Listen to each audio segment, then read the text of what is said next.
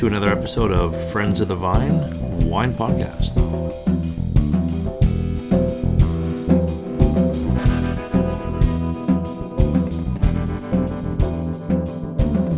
So in this episode, I thought I would do a bit of a recap show. It's been a while since I've done one. And specifically because I attended the BC Pinot Noir celebration recently. And also a small winemakers convention that they call Garagiste North, and basically in that one it's producing 2,000 cases or less, and it's a lot of the small winemakers in the Okanagan and in the BC wine industry, and some of them are side labels. They actually are the head winemakers for other wineries, and this is their own side project. So the BC Pinot Noir celebration, just a fun event. I got to hang out with my good friends from Kitsch Wines. Actually stayed with Grant from Kitsch Wines, the winemaker, on the property. And if you guys recall, he was on an earlier episode. The Grant Biggs episode is actually part 1, part 2. And we actually also hung out with Katie Truscott, who is the tasting room manager at Kitsch Wines, and she was actually on a podcast as well. So we hung out at the BC Pinot Noir celebration. The guest speaker was Madeline Puckett from Wine Folly.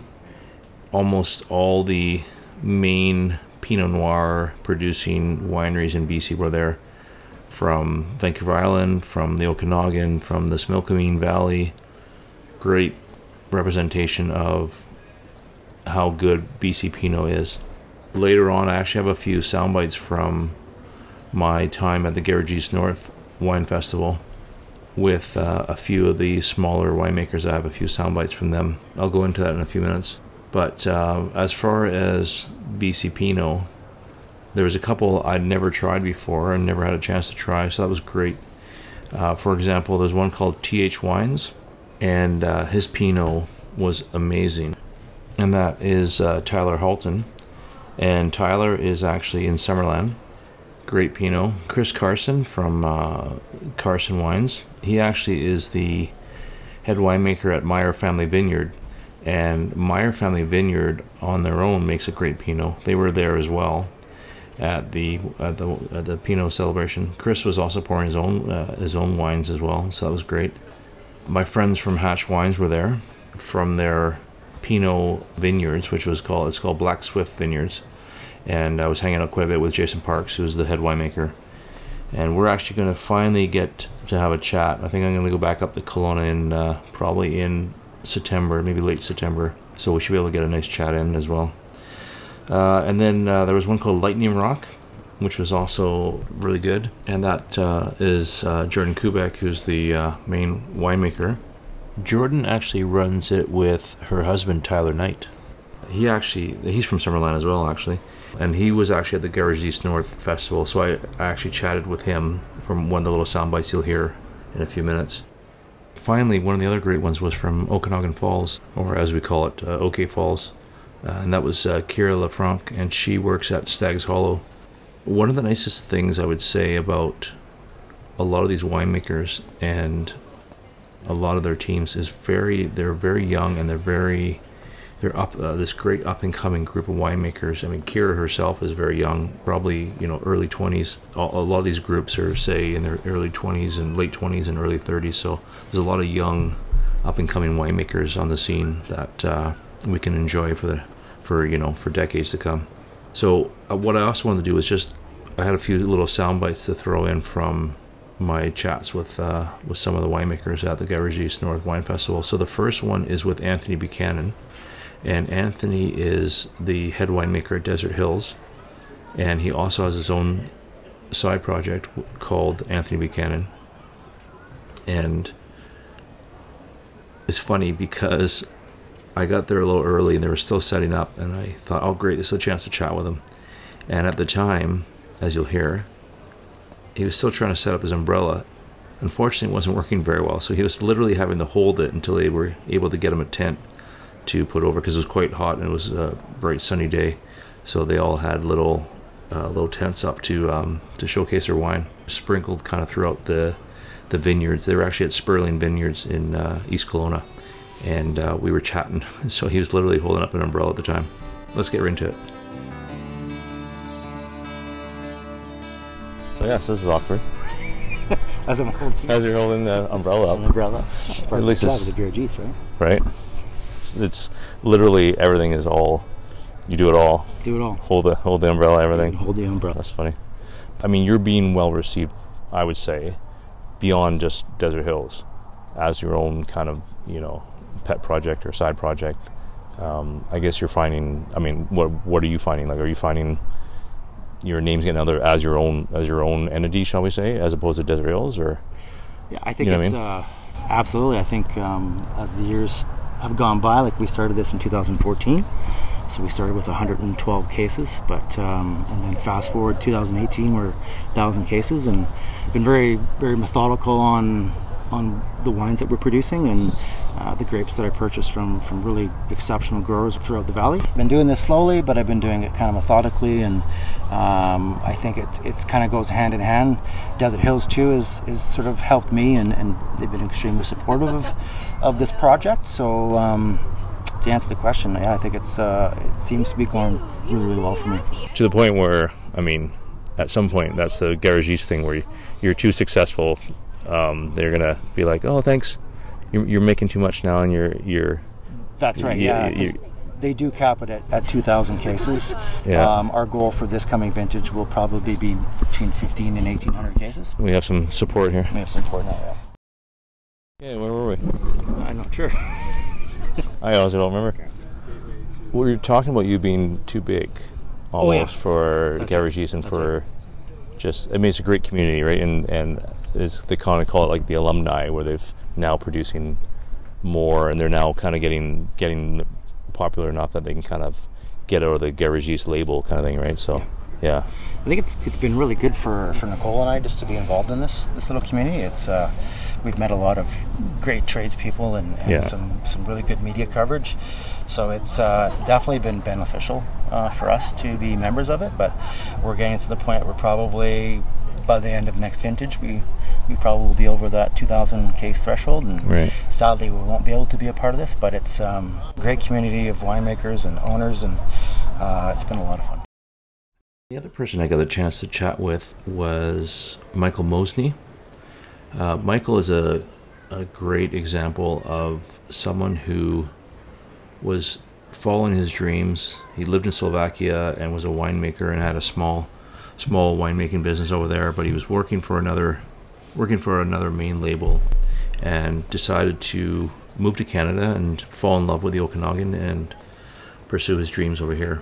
His label is called Winemaker's Cut, and it's a reference to only the best make the cut for his label. And he's also very interesting in the sense that he plays classical music throughout his cellar and throughout the vineyards, and he really feels that this adds a certain level of response. So this is our conversation at the Garagiste North Wine Festival.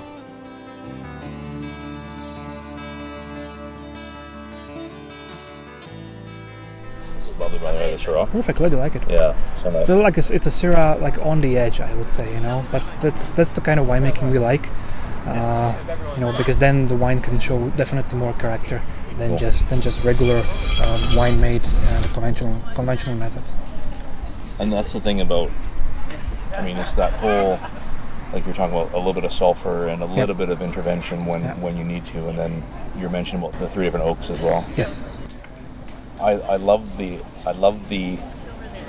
winemaker cut idea with the music and with the kind of immersion of all that together. How did you kind of decide that was the route that you wanted to go? You know what I mean?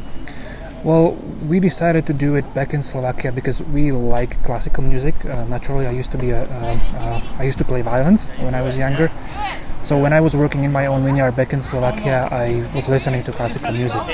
And our vineyard was in a region where there were a lot of classical composers around there. It's the corner of countries Slovakia, Czech Republic, Austria and Hungary. And our neighbor village it was a village where Beethoven used to go, and there's a rumor that he used to go there to chase girls. and that's where he wrote a very famous masterpiece for Ellis, which is a very famous like piano masterpiece. And because when I was working in the vineyard, and I felt like, oh, it feels good when I'm listening to some kind of opera piece, you know, it was more than just work. It was really experience for me. And then I thought, like, why don't I try to expose the grapes to the same emotions that I'm exposed to? So basically, after the first vintage, we decided that we will also install speakers in our vineyard and in our cellar, and I felt the difference in wine and in the grapes immediately. I noticed that the canopy is growing more faster. The grapes in the cellar are much more balanced. Maybe some people think that I'm crazy, but I believe that wine should be something else than just a drink with some flavors and some textures. It should also bring you some more into your life. And I like to compare it also to, for example, to a situation like when you go to a big grocery store, you buy, for example, an apple. It always tastes different than an apple that you grow by yourself, right, or by a local farmer. Because like if you grow it by yourself, you are really every day you are looking at this apple tree and you're like, well, I want it to perform well, good, because I want the apples to be good. And if you are doing things in your life with this intention, then also the result must be completely different. And that's also the whole idea behind wine, where you have art and you have history, yes, and culture, and all those things that go into winemaking, go into the history of wine, and it just all ties up so well. Absolutely, definitely. So when did you come from Slovakia? Tell me about that. We came here in 2012. We used to run a small boutique, like also garagist winery back in Slovakia. And I'm also working for the biggest winery, sparkling winery and brandy producer over there. And it was really hard to combine two jobs, daily job, and then after our daily job, then go back to work in a vineyard. So we were kind of in a crossroad to decide what should we do. And because it was really hard to find more vineyards or buy grapes back in Slovakia, we thought about, well, why don't we try something else? I thought we were still pretty young, so we wanted to have some adventure in our life. So we wanted to try to go and make wine somewhere in the world. Originally our plan was to go to Austria or Germany because we have a lot of winemaker friends over there. But then we saw a documentary in TV with Terry David Mulligan and Jason Priestley, Hollywood and Wine, and they were showcasing Okanagan Valley. And what's funny is that he's right over there, chatting with someone as well. I talked to him already. My rival. I front of me. I talked to him already in Vancouver Island, and it meant a lot to me because like one day you were watching it on TV, like thousands and thousands of kilometers far away, and then the next day you are talking to him. So it was really something. That's cool. It comes full circle in that sense. Yeah. That's cool. So you're garagey style over there as well? Yes, well, a lot of wineries over there are kind of garagey style. So you have a village with a lot of winemakers making wine in their cellar, in their garage, and then they are selling it to public. It's a little bit different than over here. Here is more. I see that. Actually, I see it almost everywhere in the world now that it's starting to be kind of a business, which it's a kind of a shame. So that's why I try to change it. Also with all the fellows winemakers over here, to do something where we put our passion, our heart into it. And it's always been very minimal intervention, always. Always that style. I was brought up to make wine just with whatever you have in a cellar. Of course, we are in the 21st century, so I would love to use some inventions that were made, but not too many, of course. Wild fermentations it's such an easy term to say that wine was fermented wild, but it's so much stress and so much work in the cellar when the wine is fermenting. So we introduced also some like organic yeast to our fermentation, like to our rosé, but basically all the other wines are fermented without any yeast additions. I like to filter my wines because I want to make sure when I present them to customers they're nice and clear. And the only fining agents we are using is bentonite, which is basically clay that is removing proteins that turn the wine cloudy, and that's all what we do with our wines. I really hate that term where people say, it makes itself, Well, no, there's intervention at some points. It's not picking itself. It's not. There's so many stages along the path that a winemaker has to make decisions. So it's like I termed it's like cruise control on a car. You're still grabbing the steering wheel from time to time, even though you got the cruise control going. And we can hear airplane above us, you know, so is what is natural these days, you know. Right. The airplane is like spreading all kinds of stuff around us, like we have to be very cautious of what we are doing. Yeah. And I want to make a safe product to customers that they like it, they can enjoy it. Did you study in Slovakia, or where did you study? I studied back at home in Slovakia, but I was brought up to winemaking just because it's in our family tradition. And then I took some courses also here in Canada, also back home in Slovakia. So I don't want to be influenced by a certain school. I just want to be influenced mostly with the vineyard and getting to know the vineyard. And then, you know, it's much easier to make wine that way. Yeah. I know a lot of people go to UC Davis, or they go into New Zealand. There's so many schools down there, and so there's always seems to be trends of where people go to take courses and stuff. So I've learned that, you know, when I started learning one of my own mistakes. I simply had more connection with the wine with grapes that we are making.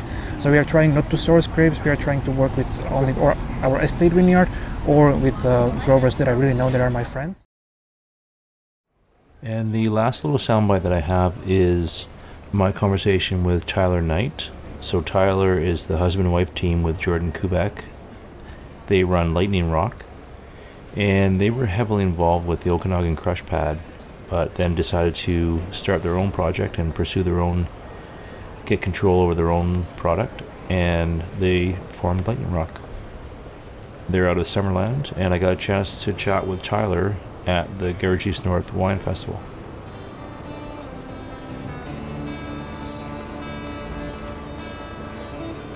Yourself, Michael Mosney, Anthony Buchanan.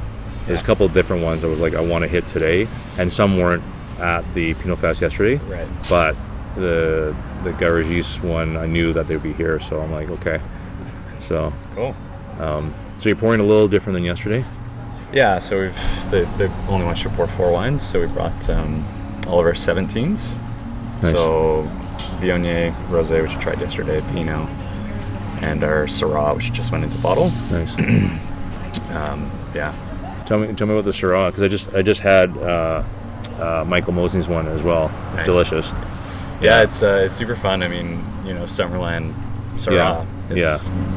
Yeah, I was kind of shaking my head when we first got the property, but it's down on these 2 terraces at the bottom of the property. That hilltop that we're on is just granite bedrock, right? Like it's just a big boulder. So the whole top of the terrace is just exposed rock, and it's east facing, so it gets you know, this nice early afternoon sun, and it just heats up and it just radiates all day. So you get, like, typically we're getting lower alcohol wines that are still super ripe. Right. From there, yeah, it's just a really interesting expression. Which is interesting because, like, I kind of got into the Shiraz kick for a last little bit. Yeah. But like 15-16%, and you're like, I want to have more than one glass tonight. Yeah, exactly. Right? Like, you're knocking me over. Yeah. And as good as it is, it's not. I mean, you do want to enjoy, and you know, some of these ones are just huge. You know. Yeah. And I mean, you're getting a different flavor profile at that level of ripeness as well. You know, 17 was a hot year, so this one's, I think, 14.2, but 18 was just under 13%, nice. And it's just kind of in line with what I think is going to work. Yeah. How did Lightning Rock come about? Like, how did it? So yeah, it's just a little family project. I mean, you know, me and my wife have been making wine in Summerland for about 10 years. And it was just time to do something else. I mean, you know, Crush Pad was great. We learned a lot there. We got to work with fruit from the whole valley, the province, really. You know, all sorts of different winemaking styles, vessels, like, you name it, we did it. And then they were super good about letting us travel. Right. In the winter times. So, you know, we went to New Zealand, Australia, Chile, South Africa, that kind of stuff. And so, yeah, it was, you know, our traveling days were kind of behind us, and it was like, oh, what's next? So it was time to, you know, have full control over. Right. For the amount of work that we're doing, it's you want to have it actually your baby. Yeah. We'll wander down to Summerland. We can actually hang out and totally. chat a little longer. Yeah, but, sure. I mean, how did you yourself? Sure. So my wife got me into winemaking. Yeah. I studied ecology at UBC. Okay. Didn't really work out the way that I thought it was going to. You know, the job prospects weren't. It was a lot of, like, desk jobs, and I was keen to be outdoors, right? Like I would actually do the field work. Yeah. So yeah, I was kind of aimless for a little while. Met Jordan, and she was like, "Oh, okay. Well, why don't you come give this a try for a year? You know, you can just do a harvest with us, and then you can go travel." And you know, I hadn't done a lot of traveling, so that sounded really attractive. For sure. And yeah, it was just like the whole thing really spoke to me. You know, it's this really cyclical lifestyle where it's like, you know, you're always looking forward to the next thing coming, and it comes back around the next year. So you have, you know, you do only get one chance a year, but right. Yeah, it's been a really interesting different flow, I guess, for my life. But yeah, so I never studied. I just learned on the job. And she is a trained winemaker. She went to Washington State. Right. Yeah. It seems like there's certain places that everyone seems to gravitate to, like UC Davis or like New Zealand, or there's always places that people seem to work their paths for winemaking and stuff, right? And it's just interesting how there's like the hot spots that totally some people go to. Well, and you know, a lot of it, as much as I love wine and love winemaking, wine regions are usually really interesting places to go as well, right? Like there's lots of fun stuff to do. There's always lots of culture around the whole industry. So I mean, it's been fun to like actually have that chance to get out there and experience a lot of that. You know, trying to get something like that going here. You know, it's definitely, we've come a long way in the last 5 years. There's been a huge change in the industry. You know, a lot more cooperation, a lot more people just like cross-pollinating, right? Like sharing ideas and not being super closed off, I guess, which has been really cool to see. Well, I always say, like, if it's the classic, if one person succeeds, if BC Wines gets on the map, I mean, it's so young. 100%, yeah. It's 30, 40 years old, right? I mean, if one winery really starts getting notoriety, everyone kind of, it's like the California days, right? Where for sure one guy makes it, the other guys will kind of get that notoriety, and it just helps. It helps. Pushes everyone. It pushes everyone. Yeah. It's certainly a welcoming community for sure in the Okanagan. Yeah, it definitely is. Especially, you know, lots of the small newer guys are. It's a really pretty tight community. Like we all hang out. Yeah. When we have a spare moment, which is not often, but we do get together a few times a year. I think we're going to leave it there for now. Thanks for listening. For more wine conversation and podcast updates, you can follow us on Instagram at Ian's Wine Truths. Check out our website for great photos of our guests, friendsofthevine.podbean.com. Take care. Have a glass for me.